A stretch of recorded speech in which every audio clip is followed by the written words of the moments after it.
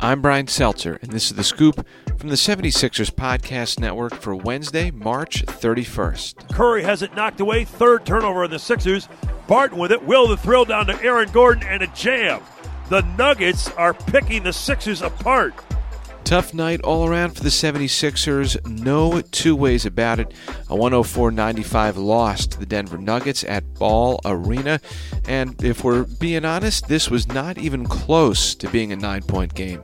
The Sixers trailed by 22 after the first quarter, 44-22, allowing Denver to shoot 67% for the frame and 7 for 10 from deep. Jokic out of a double team up top, and Paul Millsap hits a three.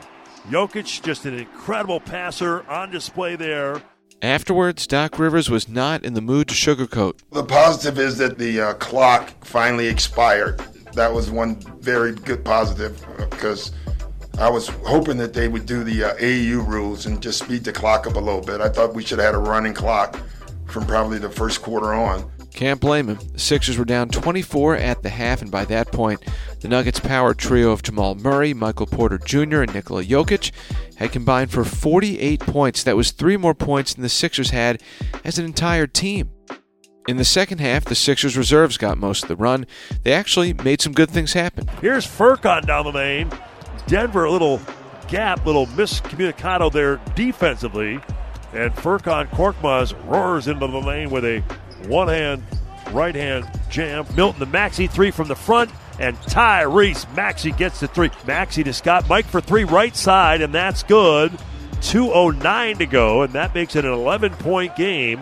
Late in the fourth quarter, the Sixers had managed to cut the deficit to 6.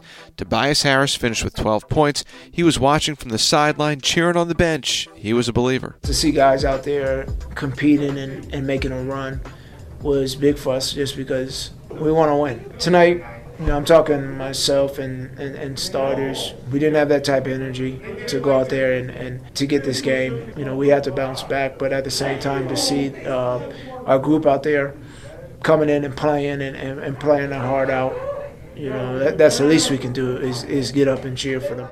The Sixers just ran out of time. They've now lost consecutive games for the first time since a 3-game skid in the middle of February. Ben Simmons said the Sixers didn't come to play in the first quarter and that the altitude might have had an effect on the Sixers' start. The Nuggets shot 48% overall and were plus 17 on the glass.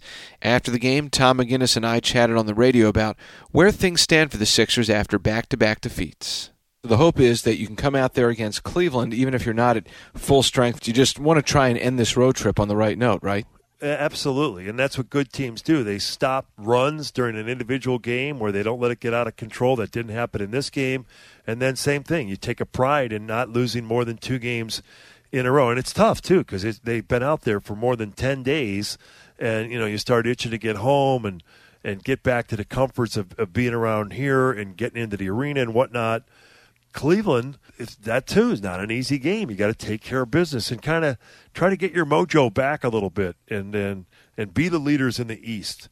So that'll be a big test, and see if Ben can't get going a little bit and see what happens. Right? I mean, Cleveland is, like you said, they're not in the mix for sure, but they've won. Against the Sixers, they'll have some bounce against the Sixers in their building on Thursday. And based on some other post-game comments from Simmons, it sounds like he hopes the Sixers will have some bounce too. After tonight, we can't wait to play them. They got the number on us right now, and obviously, we believe we're the better team, so we got to go, prove that and show that and be ready. Also, we know we're going home, so maybe that will give us a little bit more energy.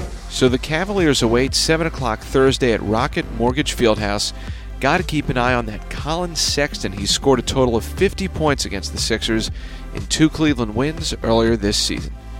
I'm Brian Seltzer, and that was The Scoop from the 76ers Podcast Network for Wednesday, March 31st. A reminder that starting soon, this series will only be available on its own feed. Search 76ers Podcast wherever you get your pods.